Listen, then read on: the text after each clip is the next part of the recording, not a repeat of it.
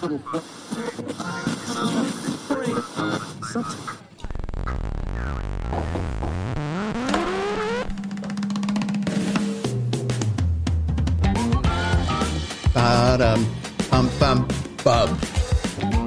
Hey everybody, how you doing? It is Pierre Hulsebus, and we are here. We're here. It's Monday. You know what that means? It's podcast day. It's always on Mondays for whatever reason.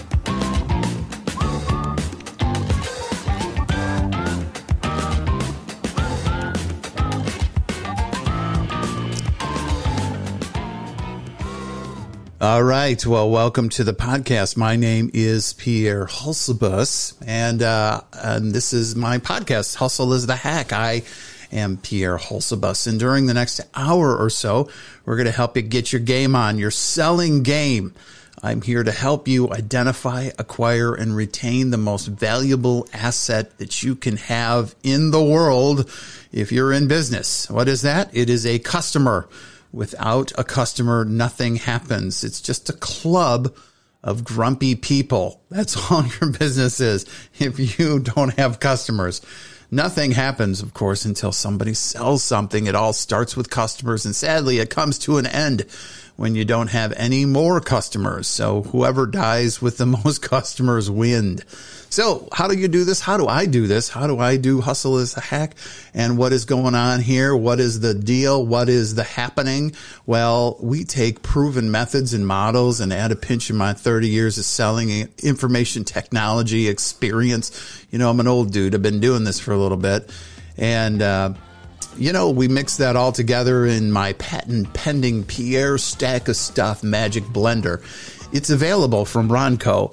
Anyways, well, what you do is you mix that all together. You read my blog, you spit out some amazing analysis and business analysis. And all in the period of 60 minutes, hopefully we'll have a little fun. So sit back, relax, and enjoy the show.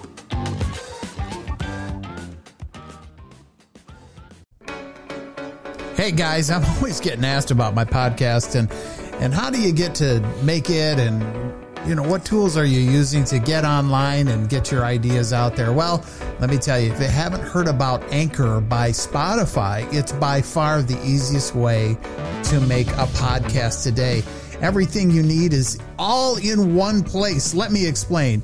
Anchor has the tools that allow you to record and edit your podcast right from your phone or computer. And then hosting, which is kind of actually technically relatively complicated. They do all of that stuff and distribute all that stuff. Guess what?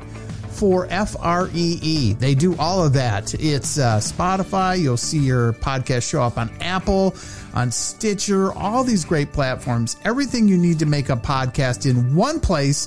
And best of all, did I mention that it's free? So here's how you do it. You go to the Anchor app. Go to the App Store. Just put in Anchor. Or you can go to the anchor.fm and you can get started right away. Thanks to our sponsor, Anchor.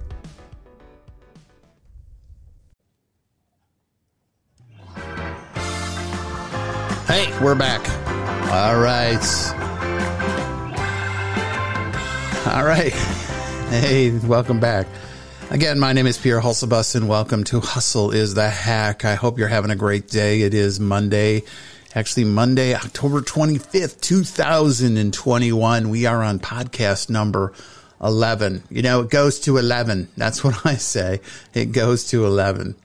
So, as is our practice, we have really two segments of our show. What we love to do is we go through the awesomely curated stack of stuff, and we also talk about customer stuff, customer things, tips and tricks. So I'm going to start off with the tips and tricks component of what we're talking about. And today, we just finished up a series of 27 things you can do to improve customer retention. I'm going to kind of double down on that. I'm going to talk a little more about customer retention from one of my heroes, which is Jeffrey Gitomer.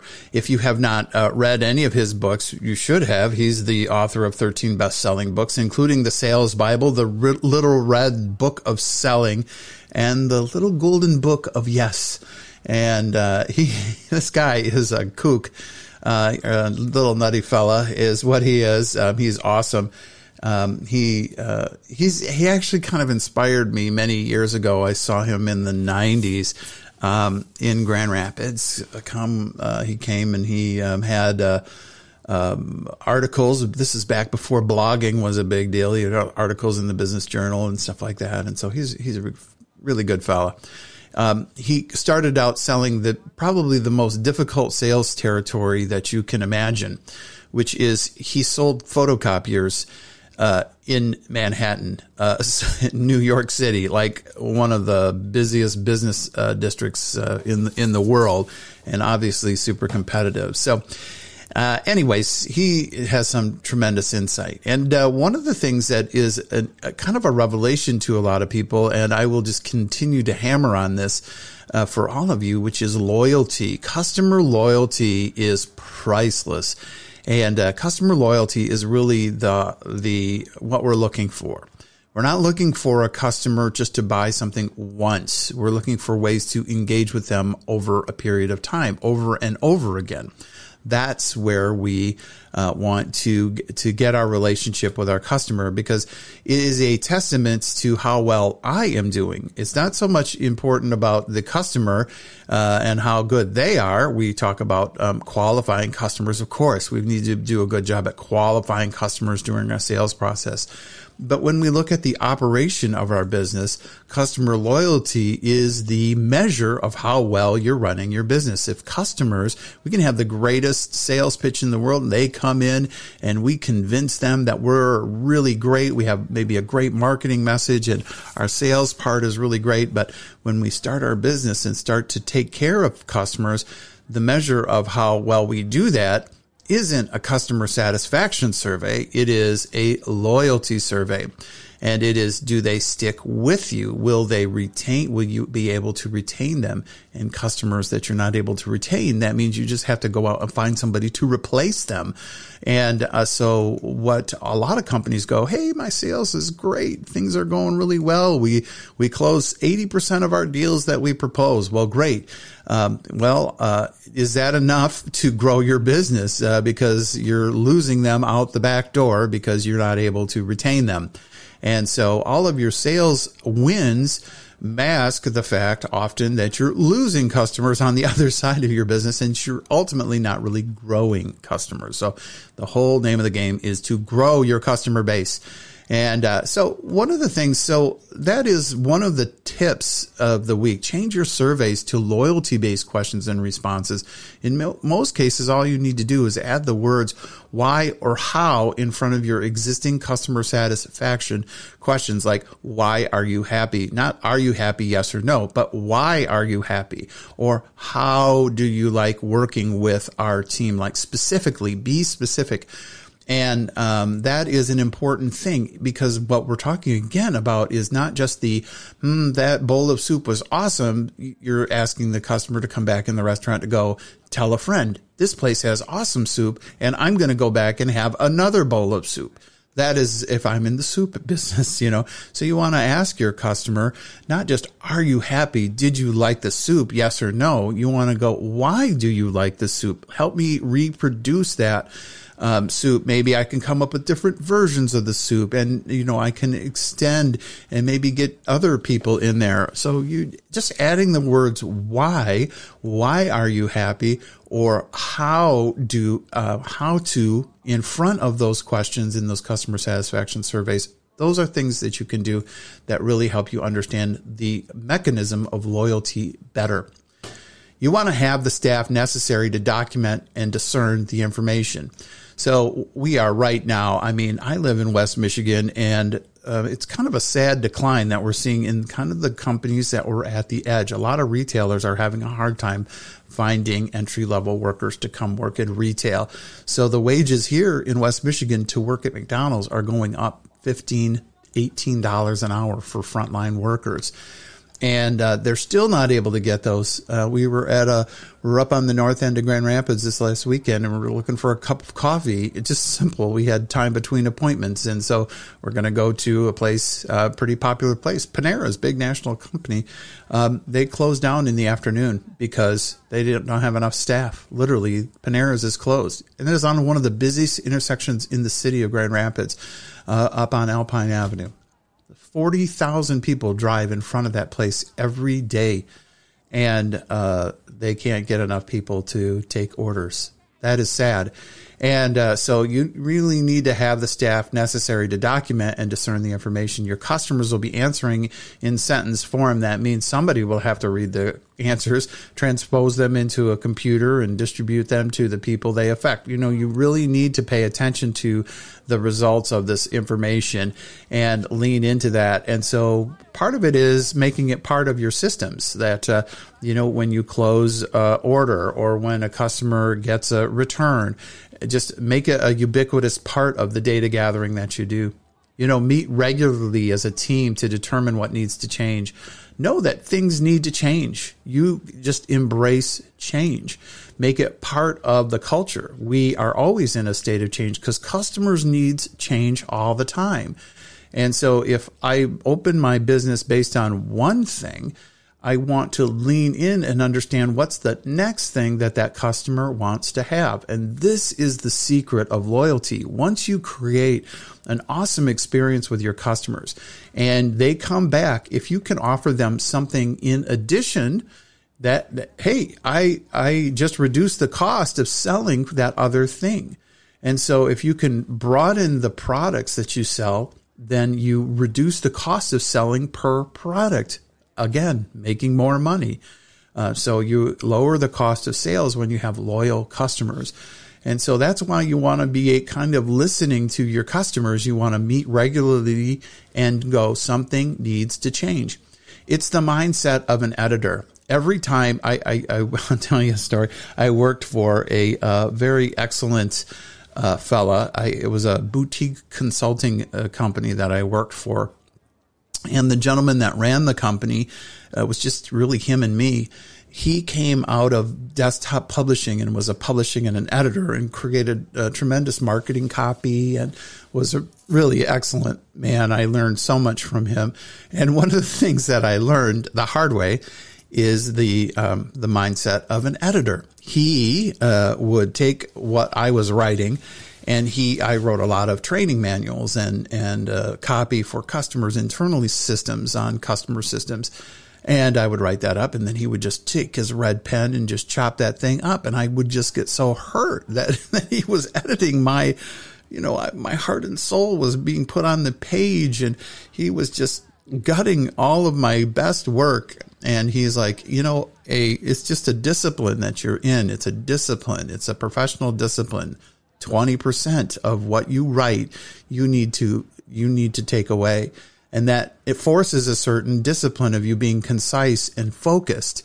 And so it's not a knock. It's not like, oh, we need to change because we're bad. No, we need to change because that's the discipline that we're in. We're in a business and customers needs change. And if we don't change, if it's not part of our kind of discussion internally, and our mindset of growing into new parts of business, then we're just going to die on the vine. And there's very few places other than like coffee shops and donut places that make the exact same thing they made, 40 years ago. And there's some of those around, and that's awesome. But anyways, so I just suggest meeting regularly to determine what needs to change.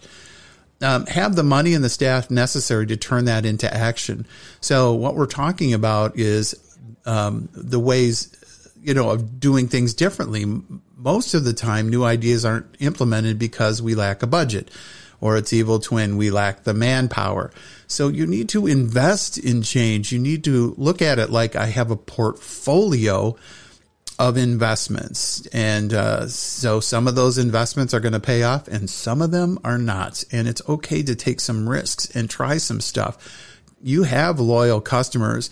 And if you have a culture of listening, and you're saying, hey, some customers like this, let's give it a try, and that's fine if it doesn't work. But what's awful is to not try anything, and so make that part of your budget, part of the time that you have where you're implementing ideas into the system because you want to set aside some budget, or you have the manpower to do the work. If not, you will just stagnate, and customers' needs move and change, and you are stuck in something else.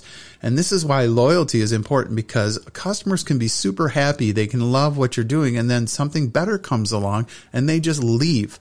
And they don't, because they're not loyal. They may be satisfied, but they're not loyal to you. So we need to adjust our budgets to focus on customer retention budgets. And so advertising and customer retention budgets should be equal. Okay, listen to this. It should be equal. This may be the hardest task. Take half of your advertising budget and spend it on existing customers. Create people talking about you, not a bunch of self-righteous drivel about how good you are. What you want to get is customers telling you how good you are and telling their friends how good you are. Do you have an MVP kind of program? Do you have a program that listens to existing customers and rewards them? So think about your airline. Think about your airlines. Airlines have figured this out. The airlines spend a lot of money to keep you in their good graces, and to keep them in my good graces, rather. So I'm a Delta guy, and so I have 200,000 Delta miles. That means I'm going to stay on Delta. I'm going to try to spend my money with Delta because I've decided to go all in on Delta. And the same thing with my hotel program, the same thing. And so given a choice, I'm always going to pick Delta because I get to gang up on all my miles. And so they spend a lot of money that costs them money. And so it's great to have, kind of cool advertising. But, when we're going on a trip, I'm like, nope. Hey, we're taking Delta. And guess what? Delta does a really good job by me. I'm a platinum traveler, so I get all these nice perks. And whenever I travel with family, we go into the lounge, and, we're treated really well. We get all the nice little upgrades and stuff like that. And so this is because we are loyal customers of them. And so adjust your budgets and advertising to focus on retention. And if you're doing zero with existing customers, you better not do that. You better do some changing. Focus on those existing customers. Benchmark and document all of the practices and develop best responses for each one of them. And that is a thing. I call it the playbook. You want to have a playbook that says when a customer returns something, this is what we do. When a customer handles, they're dissatisfied with something, this is how we issue a credit. How do we handle the top 25 customer, let's say, interactions in your business, and train our people to do it the best way every single time? And so this is the thing. When you, especially if you're in a small business, this is really, really helpful, really important. This is why a franchise works really well, because what a franchise does is they have solved a lot of these little problems. They know how to handle credits and complaining customers. They have already training done for that. And so they focus on training people to that standard. And so take that same mindset, document the best way to handle the top 25 customer, let's just call them interfaces in the business. The interfaces, those are the way they interact, whether that's, they send me an email, what's our standard for responding to customer complaints via email? What does the template look like for that? How do we escalate that internally? Every person handles the same situation differently if we don't have that in place. And they all do great. If you hire smart people, they're going to do the best effort they have. And that's good, but it's going to be hit and miss, and you're not creating an ongoing, dependable relationship with a customer. And that's what loyalty is all about. It's dependability. Like a customer can depend on you.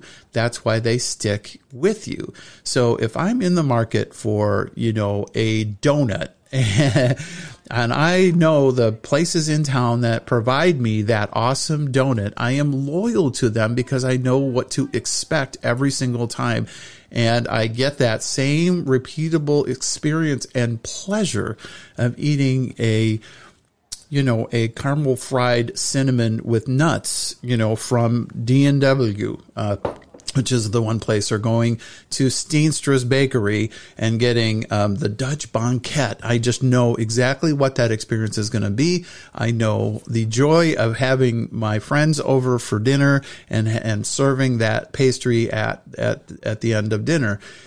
So I know what that is. And so I'm relying on that, and I can count on it. So that's the thing of benchmarking all of your practices and developing good responses to each one of them, and then train our people to do it that way. That's working on the business. There's, when you're in a small business, when you're in a small nonprofit, there's two ways to look at this. One way to look at it is I'm going to work in the business. And let's say I run a jewelry store. I am employing myself. I'm the owner and I'm the employee, the number one employee. I manage that, and people work for me. And I work in the business. And so I set the standard and everybody follows me. And then when they don't do it the way that I want them to do it, I tell them, hey, you're not doing it the right way. I'm working in the business. I'm kind of the lead clerk in the business, let's say. Now, the problem with that model is it's hit and miss, because when you're not there, you can't be there 24 hours a day. Somebody else is doing the stuff and they're trying to emulate you, but maybe they don't know exactly what to do. And in other businesses, like professional services businesses, like a doctor's office, the doctor can't do that. The doctor's best time is spending in front of patients, not figuring out how to manage the billing system. So you have to divide your attention here. You can work in the business, or you can choose to work on the business. And working on the business as a business owner has more value than working in the business. That is, unless and until, let's say I'm a speaker, that's one thing. If I get paid to write a book, that professional skill is it. But you need people around you to get the business going and to grow your business. And so anyways, I guess the other component is, we're talking about documenting. Each person handles the same situation a little differently. And so we want to document the best way to handle all of these 25, top 25 interfaces in the business, and train our people to do this the best way every single time. This is because there is a core principle that many of us lack, which is our businesses, employees care about themselves first. They don't care about you. They can care about an idea. They can buy into a feeling, but your employees care about themselves. It really is about them. Train your people to do the best they can be for themselves before you brainwash them with a bunch of policy crap. They want to act out of their own interest. And so you need to find common ground in that interest.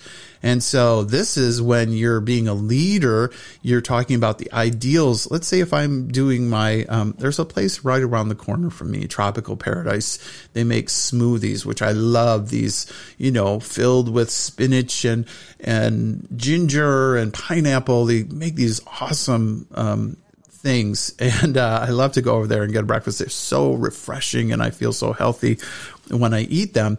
And they can't get enough people in their business. And so now they shut down in the morning. Can you believe it? So they're only open like 12 o'clock at lunchtime to like 4, 1/2 of a shift.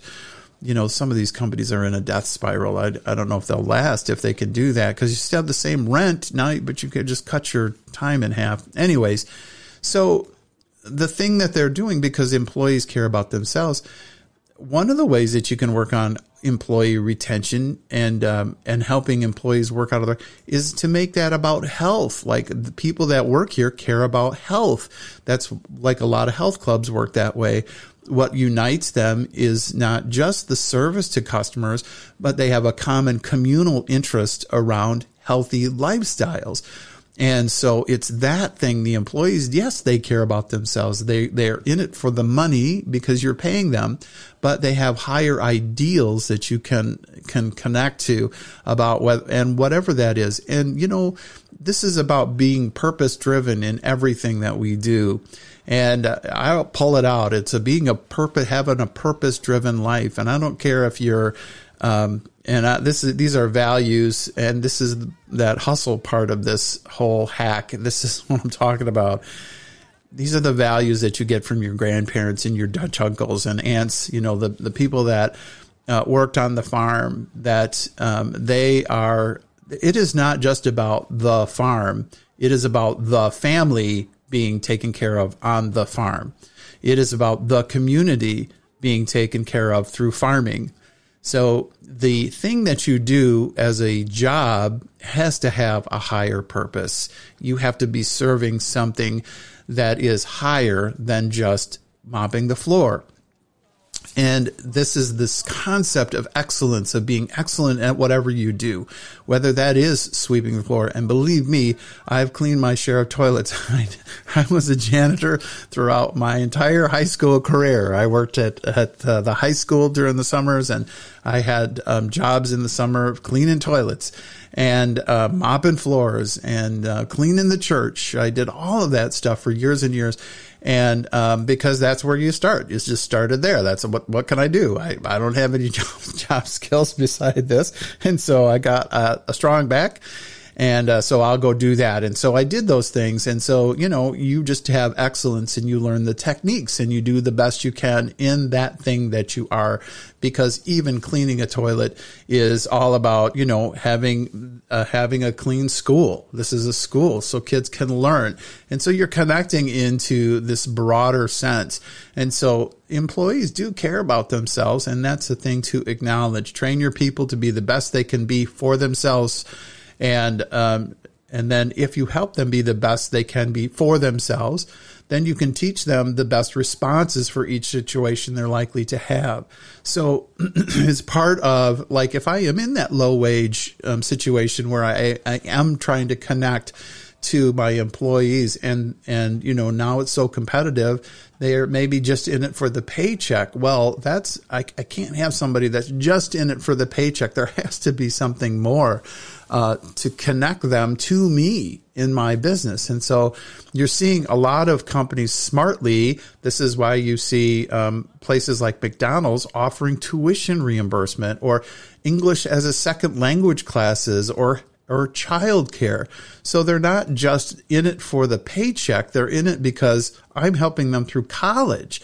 I'm helping them learn English and become a citizen better. If they go and work at Burger King across the street and they don't offer those additional kind of components, higher purpose outside of the paycheck, then I'll lose them. So this is why. So these are the 6 kind of tips around customer loyalty, and why it's how you kind of develop that culture inside of your organization that is focused completely and fully on retaining customers. So with that said, let's take a little bit of a break here. We'll kind of go on, and we're going to talk about the stack of stuff right after this one. So sit back, relax, and enjoy the commercial. Isn't that exciting? I'm monetizing my podcast. It's so great.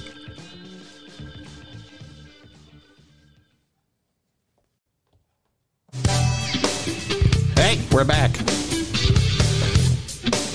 It is time. All right. We are back. It is now time for the stack of stuff, which is now we return to you now with Pierre Hulsebus and the stack of stuff. So welcome to the Hustle is the Hack podcast. That's right. My name is Pierre Hulsebus. And you know what we're here to do? We're here to have a great time and learn from each other.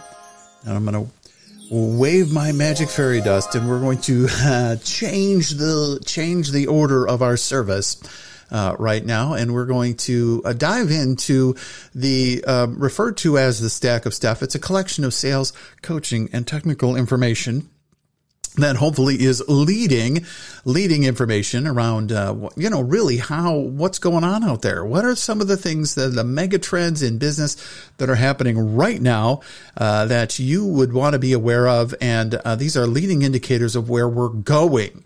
And this is the thing, as I was talking about earlier, which is all about the next thing. It's good to be, it's good to master the now, but it's better to be positioned for the next thing. You want to be on version 1 of something. You're going to be in that kind of leading change. Anyways, so I want to talk about some of those things, and this is what I do throughout the week as I'm doing just my normal stuff, surfing around the interwebs and talking to people. I'm making note of those changes that are coming.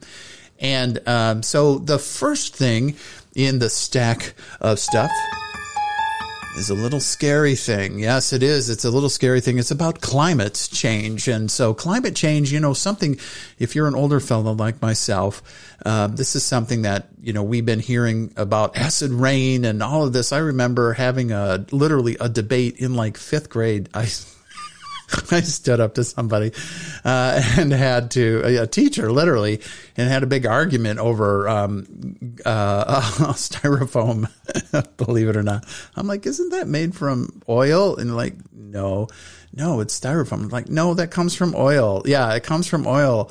We need oil. They're like, no, we want to get rid of oil. It's like, well, okay, so if you're going to get rid of styrofoam, start there first. Find something else. Anyways. So I was already thinking about this as a kid. So this is one area that it's been pretty interesting to me, and seeing changes in business right now around the awareness and impact of operations. And so, corporations really are under pressure to do something about sustainability, and the ability to report on carbon usage is a starting point. So one of the big companies, Microsoft, started posting their carbon footprint publicly. And they reference a lot of different customers, of course, around scope and direct and indirect, and different scopes of whether that's operation of the upstream component of getting things in, or the downstream of disposal of equipment, and what's the direct operational cost around power induction and using power, or the generation of power to keep on your operation. So there's just this kind of 3-scope model that's happening right now. And so a lot of what you can do then is start to come up with a methodology to report that out publicly. And so there is an emissions dashboard. And I've seen this in different business applications. And the more that I work in my business, this is becoming more and more attention is being paid with this. And a lot of it has to do with younger people that were all grew up in, the Inconvenient Truth, saw it as young people, and now they're in areas of leadership and influence. And this is kind of how a lot of change happens. They get inspired as children and younger people. And then now here we are, almost 20 years after that, close to 20 years after Inconvenient Truth was shown. And, those kids are, in their 30s now. And those young people, we're 20 years after that. And so now the impact of that is starting to show, where people are really starting to look at what is the carbon footprint of our organization, and are we making parts? And so that's part of our value or brand. And we're starting to see companies make that. So it's really interesting. Have different ways that as a salesperson, you can appeal to customers.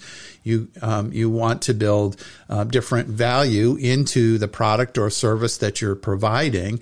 But if I show up in a electric vehicle to do, let's say I'm doing house cleaning services, and I show up in a diesel truck, that sends a message. If I show up in a electric vehicle, that sends another message, doesn't it? And so folks, where they're very sensitive and wanting to, do what they can to help the planet, and to reduce our carbon footprint when you show up with an electric vehicle and can advertise that, this is an important value that you have also. You're just creating more value in your product. And I'm not being crass about it. I'm just saying this is an important thing, and we should be aware of it, right, wrong, or otherwise, right? So this is going to become part of our reporting. Diversity and inclusion is a very similar component. Companies report publicly on their diversity and inclusion numbers in terms of hiring and whatnot, because they're goals that they set, and they want their customers to know that this is important to them, and because that resonates with certain customers. And so it's part of their effort, and energy is focused on that. And so that's great. I think social pressure is great. This is one of the things that's making the planet better, and we're reducing our greenhouse. We're to be stewards of the planet. I know a lot of my people in my community aren't necessarily always they kind of look at this as kind of mumbo jumbo and government overreach and stuff like that. But, we are called as a Christian. I'm a Christian person, and Adam was told to tend the garden. And so we're tending the garden. We want to be good stewards of the things that we have been given responsibility over. And we want to take that Boy Scout initiative of, leaving the place better than we found it. And so, that means I do have a responsibility to make sure that I'm doing my best in this area. And these values are shared by so many people. So it's really interesting to see how companies are beginning to advertise that and make that part of their, initiatives and approach, and having a certain level of transparency. We got a long way to go, but it's something that's important for us. And again, this goes back to just like it is with customers. Hey, when you make a mistake, you admit it and you say, this is what we're doing to fix it. And so it's the same thing. This is what's happening. A lot of companies have not going to run away from this anymore. You cannot run and hide. All of the big oil companies, I've worked a lot in that industry, they're reporting this. How much energy do we spend to generate energy? Like the production and delivery of oil takes a lot of energy and has a big impact in the environment. And so they're going, hey, we're going to be carbon neutral. They're like, it's really interesting. The carbon emission that comes from the usage of their product is one thing, but they're saying, hey, for us to create this, pump this oil out of the ground and get it to a refinery, that we're good with. We're good. We're going to do that at zero or negative impact, which is amazing. There's already one company up in the northern sea, up in North Atlantic. You have these offshore places, but they offset their production with the big windmills that sit in the big wind generator that are up in the North Sea also. So yes, they pump oil out of the ground, and the use of that is creates carbon, obviously. But they, during that production of energy, are moving all to electric. And they're generating their own electricity using wind power. So they're getting to that net neutral carbon emission for their production. And these are the kind of things that are going to happen. And I think this honestly is one of the biggest mega trends in business right now. Electric cars and the electrification is a big deal. It's a big deal. It's going to be a big disruptor is what it is. It's what's happening is going to be a big disruption. And so that's the second in the stack of stuff is in Bloomberg. It says the coming electric car disruption that nobody's talking about. Well, what are they talking about? They do a nice story about a company that's in Trenton, which is just outside of Detroit, that creates and builds something called fuel rails. Fuel rails are part of the delivery of gas in your combustion engine, in your gasoline engine. It basically is this high pressure hose system, and it's forged out of aluminum or steel. And it is where the high pressure fuel injection happens. So it takes from the fuel pump, which pushes that up, just kind of like, it's like if you think about inside of your car is like an espresso machine. It takes that gas and it puts it at a super duper high pressure, like 10, 20 bars of pressure, which is atmospheres of pressure. So just like an espresso machine, that high pressure, it takes that gas and then it goes out through the fuel injectors. And so that fuel rail is a highly engineered piece of steel that it's built in a grimy, forged piece of steel. So with that said, guess what? Who doesn't need those? Tesla's never bought a fuel rail. The entire fuel system of spark plugs and fuel systems that deliver and store the fuel, there's a lot of engineering, believe it or not, that goes into all of that. I have friends, a lot of friends, obviously, that are in that industry. AC Delco, which makes the spark plugs, they're a fantastic manufacturer. It was just about 10 years ago that they delivered literally 100% of every spark plug that they delivered to General Motors in that year was delivered without a flaw. They had zero returns from General Motors. If you're not aware, when you supply assets and stuff to General Motors and Ford and all the big manufacturers, you're the sub-supplier. You create your product and you deliver it to them. And then when they receive it, they inspect it. They randomly inspect these to make sure they're up to the high quality standards that are needed so that when that car drives off the lot, it doesn't need another spark plug. AC Delco and every sub-supplier has flaws in manufacturing. Stuff gets through the cracks, and you can't inspect everything. So by hand, so you use machines and help do fancy machines with tolerances and stuff like that.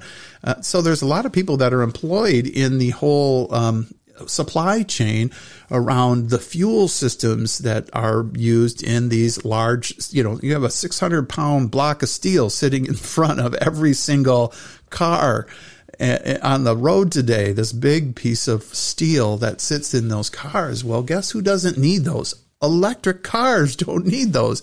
And so, they're, right now in the United States, about 4 million people are involved in servicing, making, and selling cars in the United States. And some jobs won't go away. There'll still be need for dealerships and tire shops. But the transfer and changes from places like we're talking about in this article of making fuel rails from steel are going to go away. Like their business is going to go down. And there is a prep that's happening already that with Ford and Chrysler saying, hey, we're going to, Fiat Chrysler said it's targeting over 70% of sales in Europe, over 40% in the United States to be low emission vehicles, either electric or hybrid by 2030. That's 10 years from now, people. Within 10 years, 40 to 70% of the cars that we're going to be buying new will be electric. And so it is a huge change that's going to happen. That means there's a lot of people working in that supply chain that are going to lose their job. The United Auto Workers is estimating that the shift in electricity could rely just in short term, 35,000 union jobs. That's just taking a pretty conservative approach at the beginning here of doing that. These electric companies, Chrysler's reopening a plant to produce an electric version of the Jeep Wagoneer, and it's going to make 6,000 jobs. So you've got places that are going to lose jobs, and you have places that are going to get new jobs. But in the end, I'm going to tell you this very quickly, it's going to take less people to make a fancy electric car than it's going to take to make a big car. So if I'm looking at a Ford F-150, the electric version versus the gas version, it's going to be way less. Going to be way less people that it makes. Maybe 20% less people it's going to take to create that job. The United States auto parts industry is probably going to lose 30% of its workforce. Nearly 300,000 jobs are going to go away. that's a pretty big deal. That's a pretty big deal. And it's going to cost in jobs. So, you're driving your Tesla down there and you're thinking, hey, we're saving the planet, but you could be putting somebody out of work at the same time. And it's really interesting. It's really interesting what's going to happen here. This disruption is going to happen. Like we say, change is there's nothing you can do about it. It's just coming like a freight train, and it's going to be coming faster and faster as we go. Whoa. There you go. There's number 2. All right, stack of stuff number 3. The top 10 IoT use cases. So yeah, let's shift a bit here and talk about IoT. This is another emerging technology idea that's happening now. IoT, or Internet of Things, is what IoT stands for. If you don't know what that means the adoption of various things that are connected to the internet. So in your home, you have things that are connected to the internet, like your TV. Some appliances, like our refrigerators, can be connected to the internet.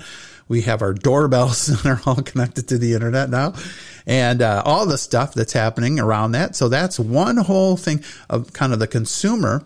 But where are people really going for IoT, and what's happening?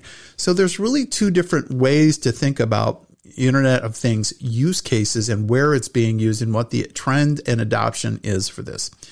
So the first one is to look at the operations of a business, the smart operations. Like, we're getting to this place where, like our refrigerator in our home, if you have a Samsung refrigerator, an LG refrigerator, you can have a little app on your phone and it tells you, hey, the door is open. Okay, cool. And it is just basically you're doing what's called remote asset monitoring. You're reading the data. You may be able to change some of the temperatures from your phone, but basically you are remote asset monitoring. You're keeping track of stuff. And the adoption of this is just on the way up. It's very big. Remote, that's the trend, is remote asset monitoring. That is the number 1 use of Internet of Things, and it's going very high. The second one is IoT-based process automation. Again, operations, whether we're in our business. Not only can we collect the data from the field and from the devices, we can use computers to help make decisions around when this temperature goes down, then I need to turn the heater on. And so that is a very basic automation of a process. Here's a sensor telling me this machine is slow, so I want to go faster, so I need to send a signal over to the motor to turn it up and make it go faster. So these are process automations where you can use the data to make decisions.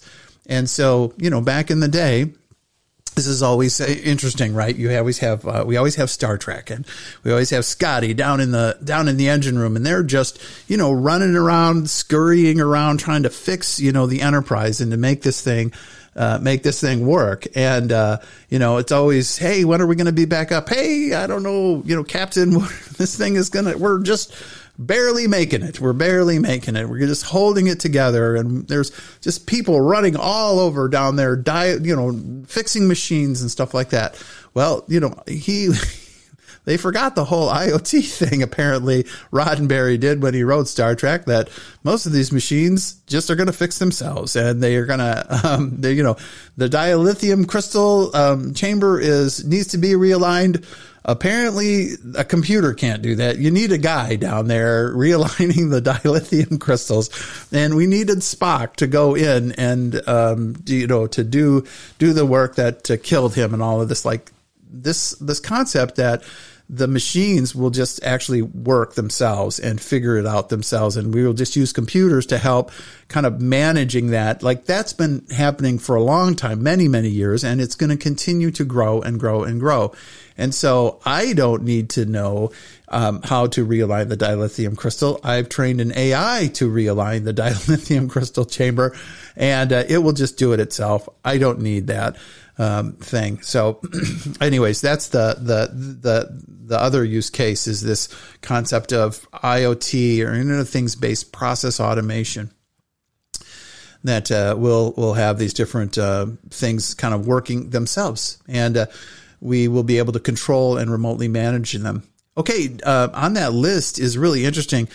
Gets into kind of the supply chain and connected products. So fleet management and location tracking and monitoring goods and the condition of those goods throughout the supply chain are a really big part. And then on-site track and trace, like keeping track of where stuff is. All of these are on the rise also. So keeping track of where stuff is. So this is what is happening, is that devices like our phones can obviously keep track of where we're at. And that can be used to give me directions. Well, you can also put trackers similar to that in GPS in the freight handling equipment, like in the big, the big trucks and on top of all of the shipping containers.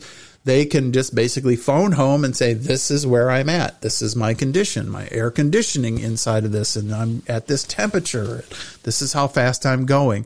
So fleet and vehicle tracking and maintenance is right now at about 30%, which means there's an incredible amount of growth in this area that's going to happen, where products are connected.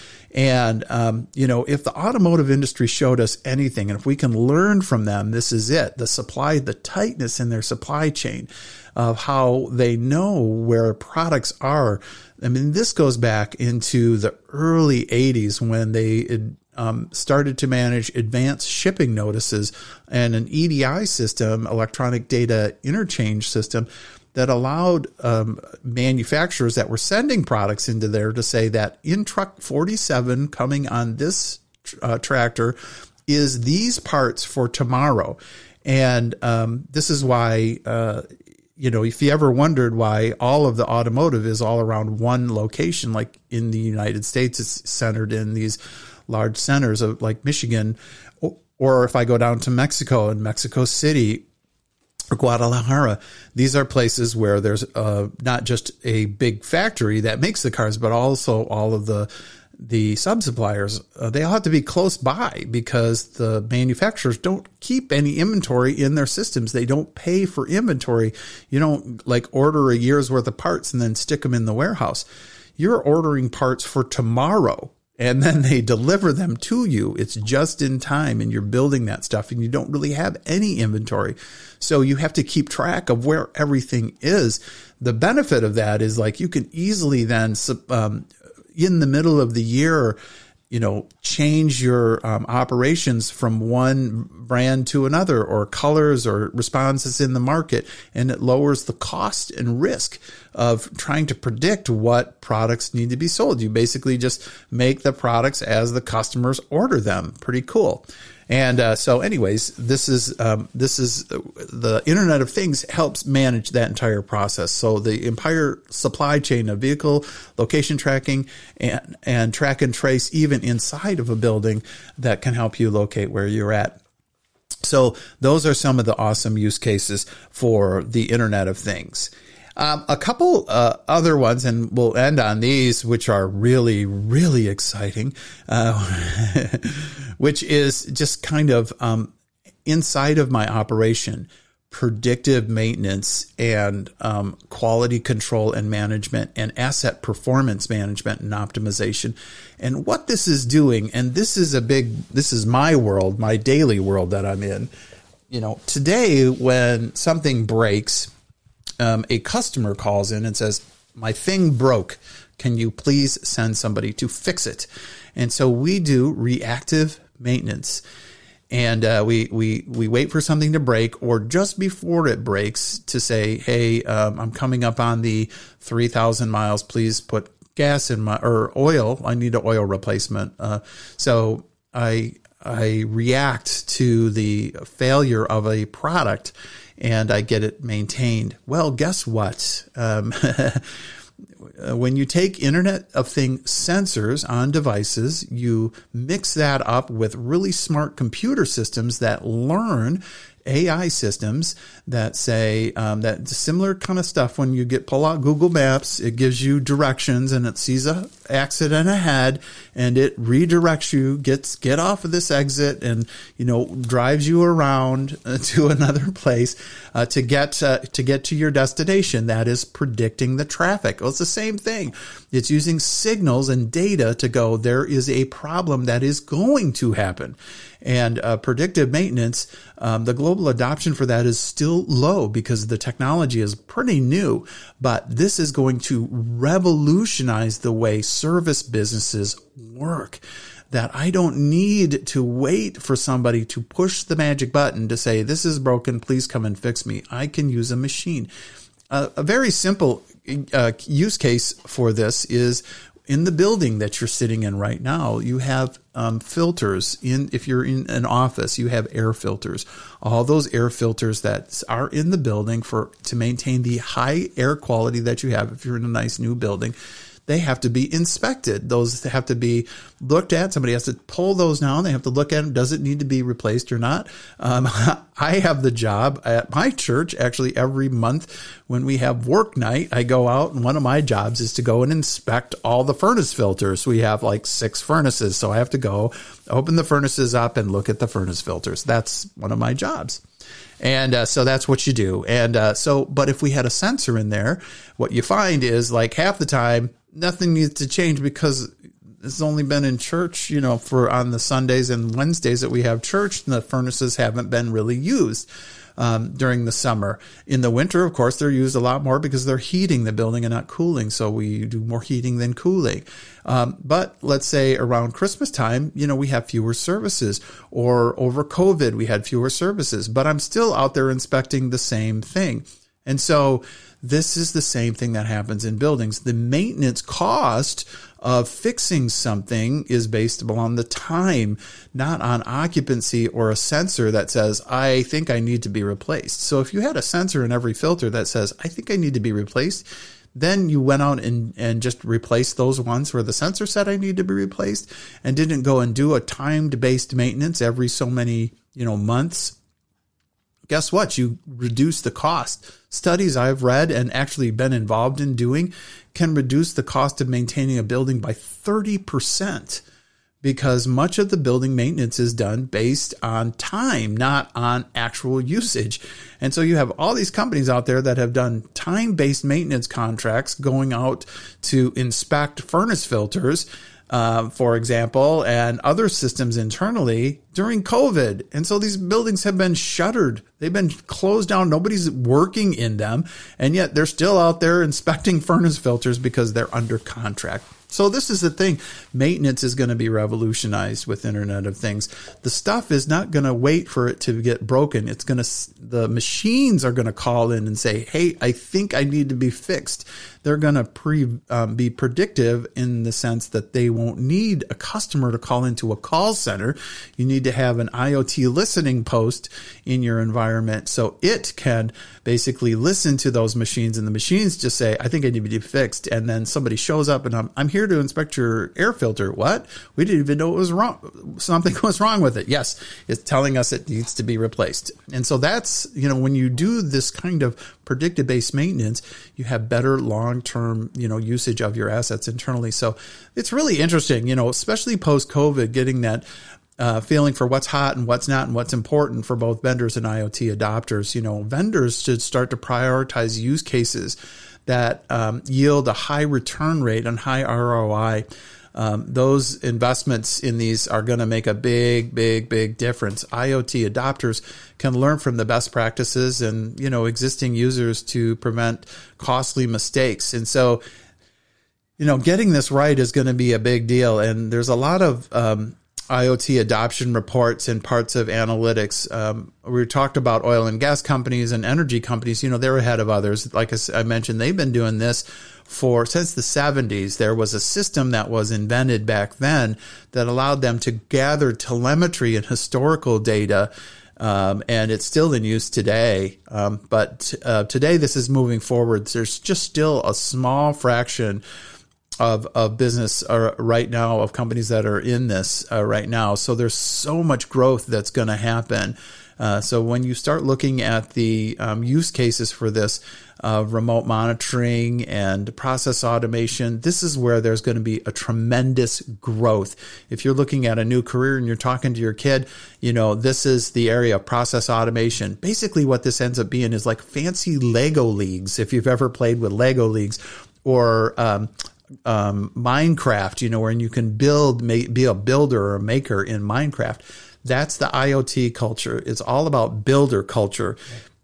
It's about engineering stuff where you take little components that have already been built by somebody like Rockwell Automation or Honeywell and incorporate those into your machines and systems internally, and then listen to them, and then you make choices. You have systems that make choices.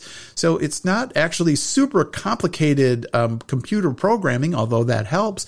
But a lot of this using off-shelf hardware of pulling together the data into systems then that are able to make decisions.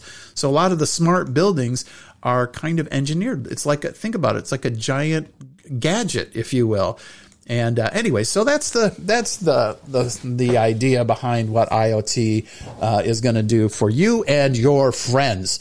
And with that said, I want to thank you for your time today. We're at the end of our podcast. It is number 11. We are going to have a special guest next week, and I hope you tune in. It's going to be my first guest that I have on the podcast, The Shape of Things to Come. And I'm so excited. Thank you for being an awesome, loyal customer of mine and coming onto my podcast and allowing me to monetize your ears. And I appreciate it very much. And you have a super awesome day, and we'll talk to you real soon.